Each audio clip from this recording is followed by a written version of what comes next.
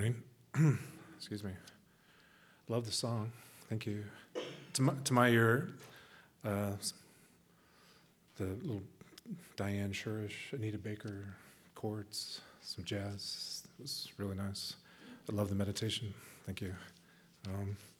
I feel like I always feel when I come here, and that is pretty much enough has been said. But here I am because, of course, what you want is somebody with expertise in business ethics now guiding you through saints and mystics. I mean, that makes perfect sense, right? Though I came to business ethics late, I actually started with saints and mystics. So I'll look backwards as well as forward in the talk. This one was a challenge. It's all a challenge, but this one especially.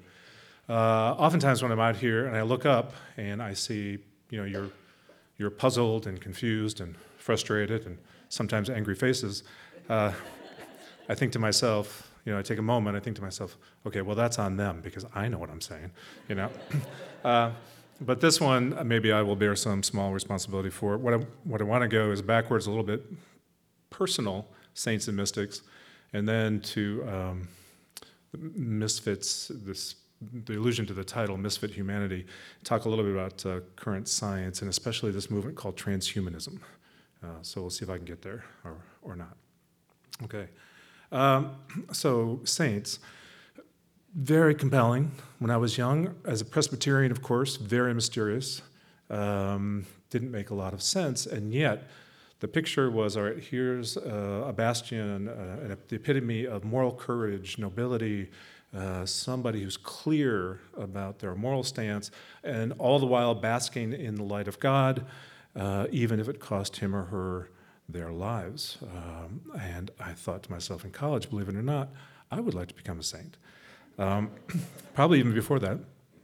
I was under the influence of Thomas Merton and others. Well, all you have to do is want to be one. And I had a very good friend at the time, a guy named Cliff, who was a taller, smarter, better looking version of me. And when I say that out loud, I'm thinking to myself, why in the world was I friends with this guy? he sounds annoying as hell. But anyway, we had any number of tortured conversations, as 21-year-olds will do. Okay, what do we do with our lives now? Do we go off to graduate school and study about these people that we so admire, or do we go to the monastery and try to become these people? Well, he went to Chicago, and I went to Boston. You may know that Boston and Chicago have more graduate schools than they do monasteries, so that answers that question. And shortly after I got to grad school, still thinking, all right, I'll go to grad school, but not only will I be holy, I'll be learned as well. What a great combination, right? Who could not find that appealing? In 1982, a philosopher named Susan Wolf wrote an article called "The Trouble with Saints." I don't know if it's been referenced yet, or anybody familiar with this one. It has taken on a life of its own. It's actually quite famous and influential in the very small circles in which I live. The trouble with saints. What could possibly be the trouble with saints? Well, in a word, saints are, she says, boring. And she said the problem with saints is they spend so much time, in fact, all of their time, devoted to a fairly narrow circle of moral traits, just trying to be as good as possible, that they exclude from their lives the development of an awful lot of other traits that most of us normal humans actually find likable and compelling. And she cites, for example, wit, said, sense of humor, kind of tone, all kinds of things that most of us normally find appealing. And she said the problem with saints in the long run is that they're bland, humorless, and boring. And I read that and I thought to myself, oh, what a relief. Because frankly, the whole becoming a saint thing was not going very well. And I was easily persuaded to give it up. It turned out that in my 20s, as well as my 30s and 40s, I was much better at studying morality than I was at practicing it, and so the giving up the saint business was not that hard. Good. Poof. Ixnay on the saint stuff. That's gone. Excellent. What's next? Mystics and mysticism. And so about that time, I'm also being introduced to Buddhism, and then finally the flavor that appealed to me the most, Tibetan Buddhism. Well, that's cool because their whole kind of thing is beyond good and evil. This whole being in duality of good and evil, that's the problem. Your mind is stuck. You've got to go beyond that. And so a lot of the practices I got introduced to, including especially the Vajrayana Tantra, were very transgressive, at least on paper and sometimes in practice, all kinds of things that seem to be moray and moral busting. And you have to do this for the liberation of X, Y, and Z. That was all very compelling. And that, combined with something I've talked about here before, which was the introduction to psilocybin, which I've already talked about here, so I won't talk about it again. Those two things I would point to as maybe two of the most profound introductions to the possibility of something like a mystical experience, which I'm going to use an expansive definition. It sounds like it's already in play here from what I heard this morning, and that is, it's really a deep, profound, perhaps even transforming insight that has not been institutionalized. It's not readily available. It comes as a gift of genius. Perhaps you've laid the ground through some sort of practice. In any way, artists, scientists, as well as quote-unquote religious figures are open to some kind of profound mystical experience that informs them, and hopefully the rest of us as well. Well, that's cool. So the mystical experience was, I won't go too much detail into this, it was a Yamantaka sadhana, which is a teaching about how to overcome death, and they mean that for you to take that literally as well as sort of psychologically. So really the fear of death. Yama, in the Hindu pantheon, the Lord of Death, he holds the Bhava Chakra, the wheel of life, in his hands, always crushing it. We're all bound to endless, cycles of death and rebirth. What can you do about that? Well, you can understand the nature of death and overcome it. So there I am in upstate New York with a Tibetan-speaking Rinpoche, and in translation, being introduced to this fairly esoteric sadhana about, visualization practices and certain kinds of mantras and transgressive practices that are supposed to release one from the fear of death. And that's cool. I'm all in, but at the same time, I am just a nice Midwestern boy raised in the Presbyterian Church with rationalist tendencies. There's a part of me thinking, okay, this is insane. I paid for it. Here I am. So the third night, I'm starting to have some really pretty vivid lucid dream, what they call lucid dreaming, some very strong premonitions about my own death. I keep doing this. If you know anything about the visualization practice in Tantric Buddhism, there's a figure who represents our own psyche, or figures who represent aspects of our psyche. You're not supposed to worship those in any way. You identify with them. You sort of deconstruct them and then build yourself back up in their place. So you are that is you. So by the end, I'm Yamantaka, the slayer of death. Ooh, good for me. Except it turns out to be pretty powerful, because the seventh evening that I'm there, the Yamantaka in my mind as I'm meditating transforms into a pretty complicated Tibetan vowel, which then, seemingly under no control of my own, slowly dissipates into its various constituent elements and finally blows out altogether. And in that moment when it blows out, I get a very clear experience of my own death. Now, not literally, because I'm still here, but a very strong sense of what it would be and will be to die.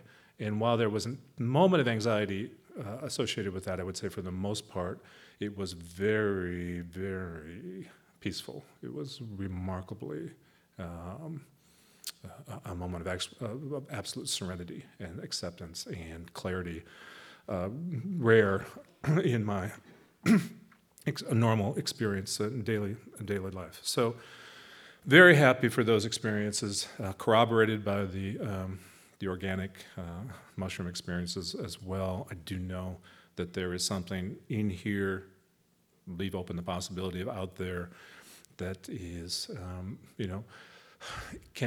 does inform our normal waking experience. So I'm all, happy for the saints, happy for the mystics. I don't live in either space anymore, I've given up really exciting investigations into the internal life to teach business ethics, and they don't ask me why. But I try to bring all of that, of course, into the teaching. But here's the problem, I guess. Well, the problem with being a saint is it's A, boring, and B, really, really, really hard, and you oftentimes end up dead. Trouble with mysticism, I suppose, is, you have to make a living too. People are not generally, welcome. I mean, in lots of ways, it's also very hard. So better to default to misfit dumb, right? Easier to be there. And I've never met anybody in their life who doesn't consider themselves a misfit of one kind or another.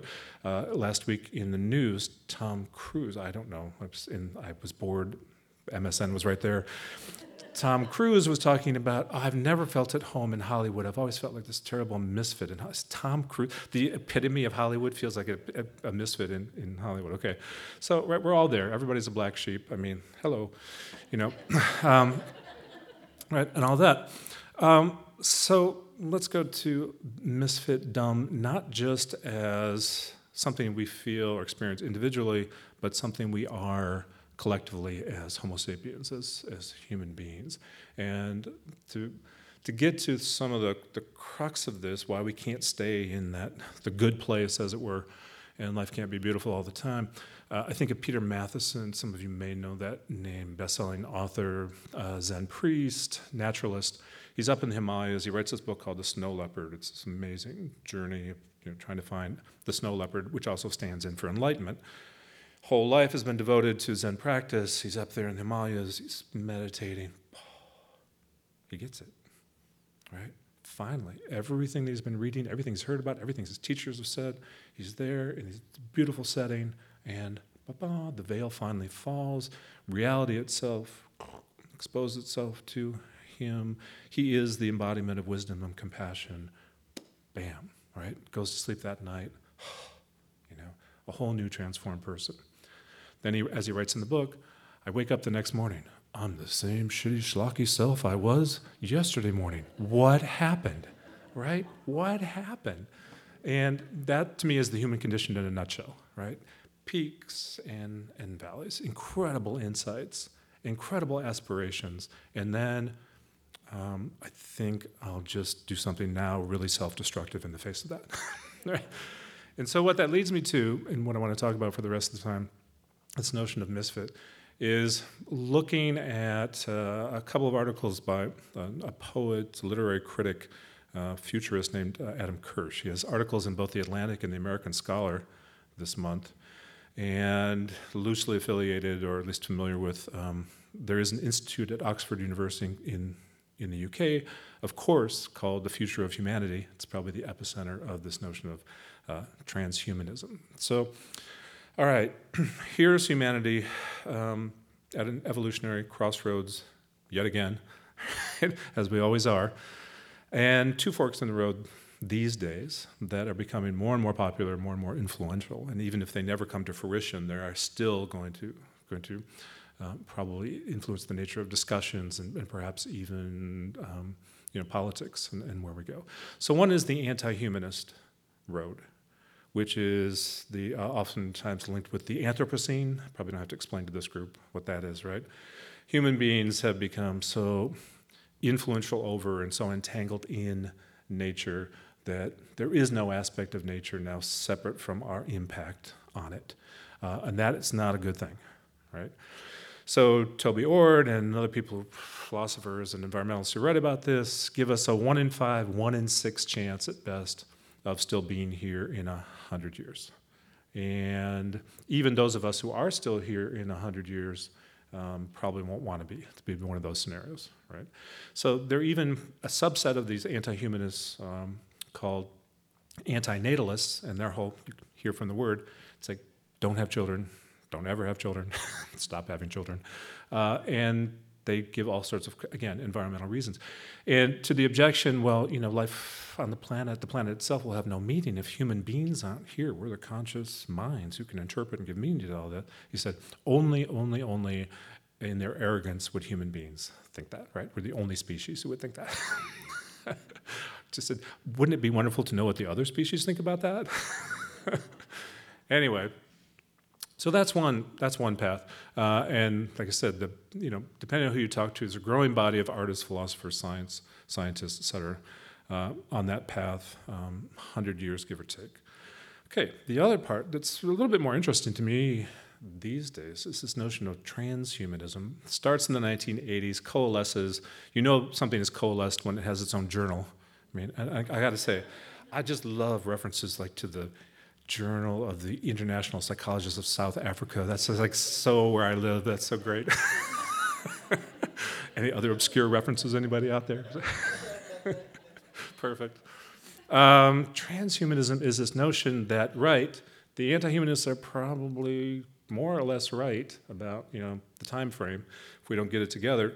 But we not only can get it together, but we're pretty much already laid the groundwork for getting it together.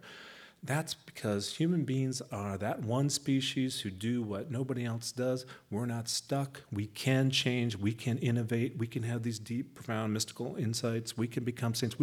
There's no fixed human nature, according to them, except our outright desire to get and be better, right? Now, obviously the anti-humanists come back and say, yeah, look where that's gotten us. All your science and technology, the ocean's covered with plastic, blah, blah, blah, right?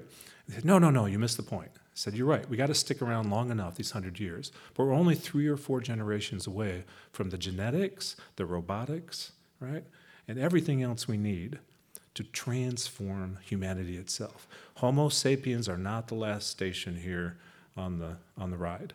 Said, and if you doubt that, one of the ways many of them are more grandiose than this, but the folks who are kind of trying to persuade the rest of us that this is the way to be thinking about the future, is if you think about a cyborg, right, somebody who's part human and part mechanics, he said, look, 10% of Americans are already cyborgs in the technical sense, in which some kind of implant, some kind of technical intervention or biomedical intervention that's keeping them alive, enhancing their performance, whatever it might be.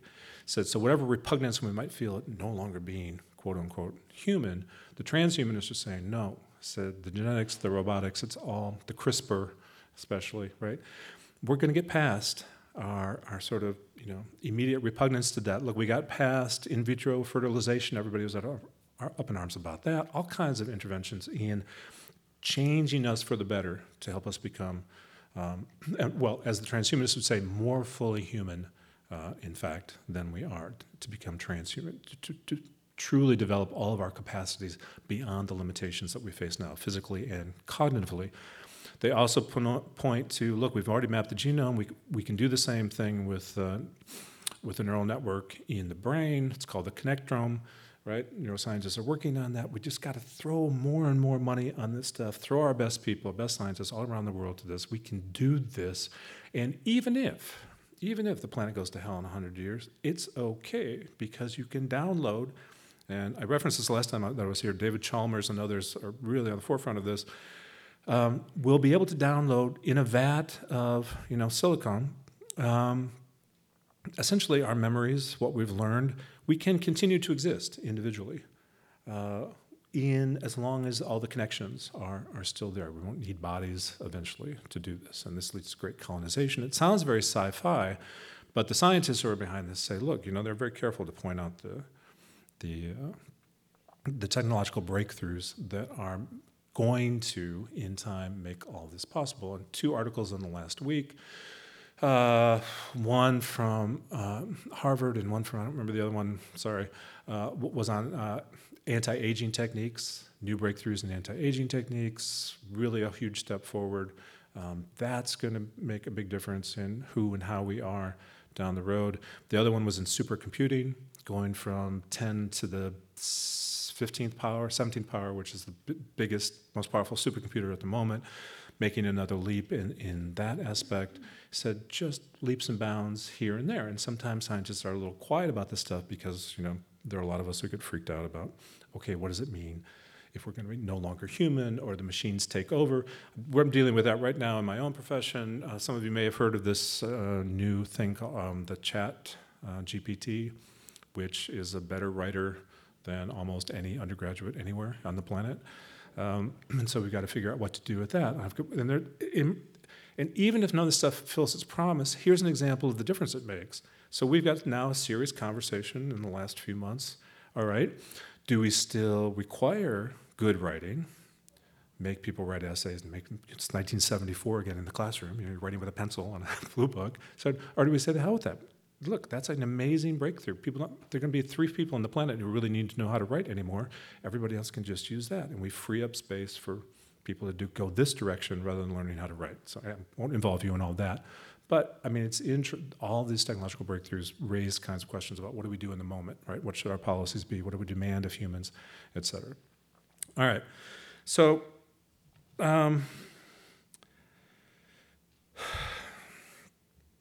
transhumanism leads to a choice, or will lead to a choice in 100 years or so if we get there.